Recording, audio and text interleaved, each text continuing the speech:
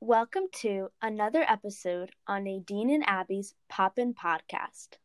Today, we will be discussing multiple scenes in The Crucible and how they act parallel to bias and fake news present in the modern world. First, let's give a broad overview of what The Crucible is about. The Crucible is based on the Salem witch trials in Salem, Massachusetts, in the year of 1692. Arthur Miller, an American playwright, tells the story of a group of young women who falsely accuse other villagers of witchcraft. The trials and accusations created mass hysteria in the village, which led to the arrest of 200 villagers and even the death of 16 people. Yeah, it's a very intense story that brings together knowledge from the past and ties it together with issues in the present time. I totally recommend reading or watching this play if you have not done so already. Now, let's get to the main portion of our podcast. In one of the early scenes in The Crucible, Reverend Parris saw the girls dancing naked in the forest and was appalled.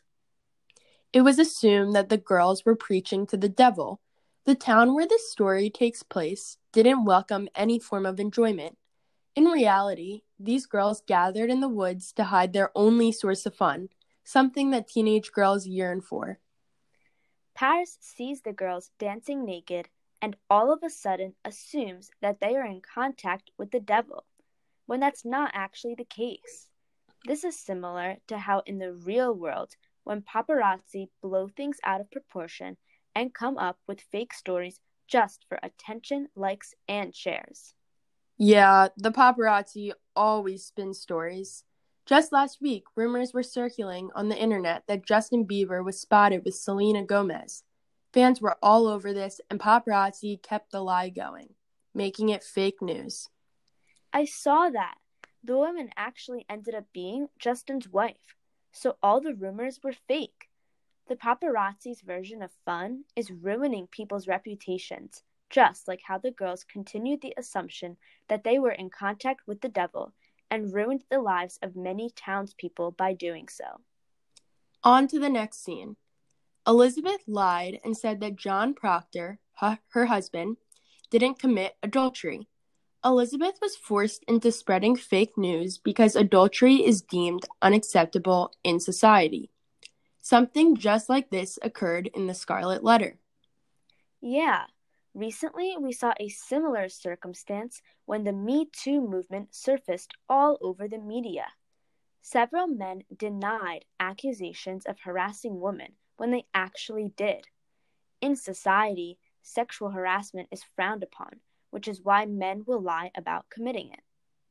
This is just like how Elizabeth lied about her husband's adultery to protect their reputation. Today's version of sexual harassment was equally unacceptable as adultery in 1953 when the Crucible took place. It is crazy how people can get away with these types of things and they come out of the situation unscathed. What was really shocking in another scene was when John Proctor forced Mary to stand in front of the court and say that the girls were lying. She ended up pretending that John was the devil and sided with the girls.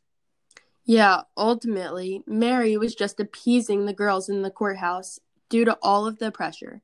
Mary was biased because she didn't want to get her friends in trouble. News stations do something similar to this. Yeah, almost every day, news channels are seen as biased towards certain political beliefs. They skew information to correspond to a belief so people are happy with what they're hearing. This is literally the definition of pure bias. As an example, typically people who possess democratic beliefs tend to watch CNN. On the other hand, Fox News is known for appeasing Republicans. In the end, both channels discuss the same issues, but they put their own biased spin on it, just to draw their viewers in. You should never trust what you see or hear these days, because almost everything is twisted, just like Mary's story.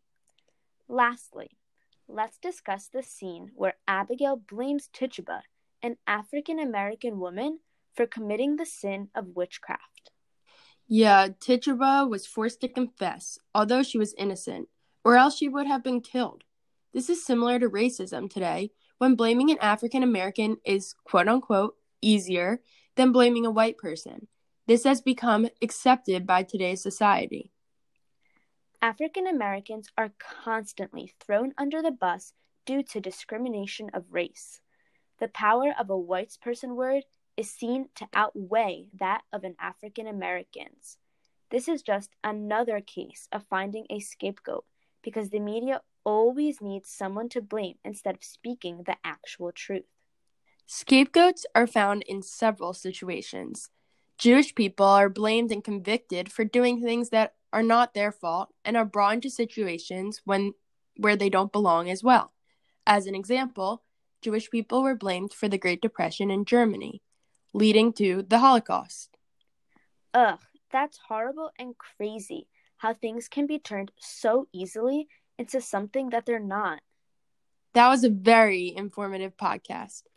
Just to sum it all up, The Crucible depicts many examples of twisting news, something that the media does often.